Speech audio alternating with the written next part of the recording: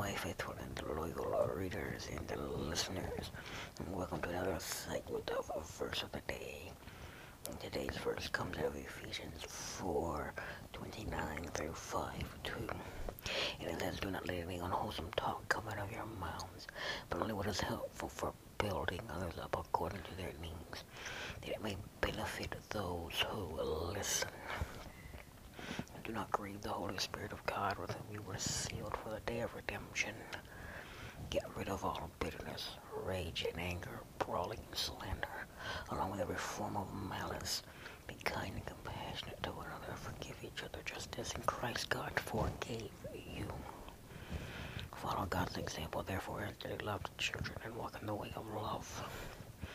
Just as Christ loved us and gave himself up for us as a fragrant offering and sacrifice to God." Paul in today's passage is giving us sound advice on how to live a godly life. He starts off by telling us to not let any unwholesome talk come out of your mouths, but only what is helpful for building others up according to their needs, that it may benefit those who listen. To those of you who can understand Paul's flowery language here, let me put it in simple and easy to understand terms for you. If you can't say anything good or nice, don't say anything at all. Paul then goes on to say in the very next verse, which is verse 30, "And do not grieve the Holy Spirit of God, with whom you were sealed for the day of redemption. Get rid of all bitterness, rage, and anger, brawling and slander, along with every form of malice." What exactly does Paul mean when he says, "Do not grieve the Holy Spirit of God"? The Holy Spirit who lives within Christians is a person who can experience deep grief or sorrow, as Jesus himself did when he wept over Jerusalem, or grieved on other occasions. As believers, we can cause the Holy Spirit grief or pain when we ignore his presence, inner voice, or leading. We can also grieve the Holy Spirit through unwholesome conversation and through hurtful or violent emotions and behavior. Grieving the Spirit leads to resisting the Holy Spirit, which can allow you to put out the Spirit's fire, which comes from 1 Thessalonians 5:19. And finally, to insult the Spirit of grace, Hebrews 10:29. Insulting the Spirit leads to blasphemy against the Spirit, for which there is no forgiveness. That's why Paul tells us to get rid of all bitterness, rage, and anger, brawling and slander, along with every form of malice. All of these things are the sinful acts of the flesh. You encounter the fruit of a Spirit-filled life. This is where verse 32 comes in. In verse 32, Paul says, "Be kind and compassionate to one another, forgiving each other, just as in Christ God forgave you." What is this forgiveness that Paul is talking about here? To truly understand what Paul means by forgive or forgiveness, we have to go back to Luke 17, verses 3 and 4.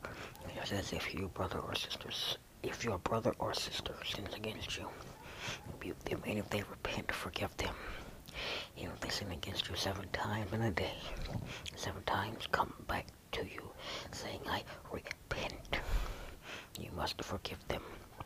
You can observe the following things from Jesus' statement about forgiveness. Number 1, Jesus is concerned that we maintain an attitude that desires to forgive and help those who offend us, rather than an attitude of revenge or hatred. Number 2, forgiveness and the end result of a restored relationship cannot truly occur until the offending person acknowledges his or her wrong action and sincerely repents or expresses true sorrow and makes a complete change. However, our willingness to forgive should not depend on the other person's attitude. Keep in mind that Jesus was not referring to the same offense being constantly repeated. In addition, forgiveness does not necessarily mean that we should foolishly trust someone who continually wrongs us or others. And number 3, the last thing that we get from this is we must forgive anyone who sincerely repents. Jesus' statement about forgiving 7 times in a day is not meant to give his approval of habitual sin, which is the same offense over and over. Nor is he saying that we must allow someone to severely mistreat or abuse us repeatedly. Instead, he teaches that we must maintain an attitude that is always ready to help and forgive others. Now, this leads us into the last 2 verses of today's passage, which are Ephesians 5:1 and 2, which they follow God's example.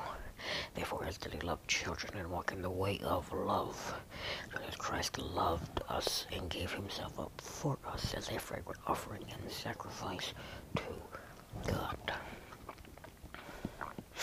Paul here is telling us that though we are spiritually saved by God's grace, which is his unearned favor and love and enablement, we faithfully complete our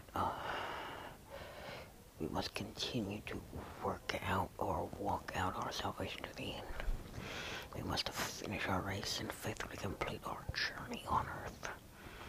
This does not imply an attempt to gain salvation or favor by God's works, with God by works, Rather, it is an expression of our salvation through ongoing spiritual growth and development. Salvation is not simply a gift received once and for all. It is lived out and fulfilled through a continual process of surrender to Christ and following his purposes. It often takes great determination if we are to remain steadfast and continue to mature spiritually. Just as we are not saved by good works, we do not work or walk out our salvation by mere human effort. Rather, we must continue to rely on the same thing which brought us salvation in the first place: God's grace and the Spirit's power given to us. In order to work out or walk out our salvation, we must resist temptation and sin and follow the desires of the Holy Spirit within us. This involves a sustained effort to use every God-given means available for defeating evil and experiencing Christ's life.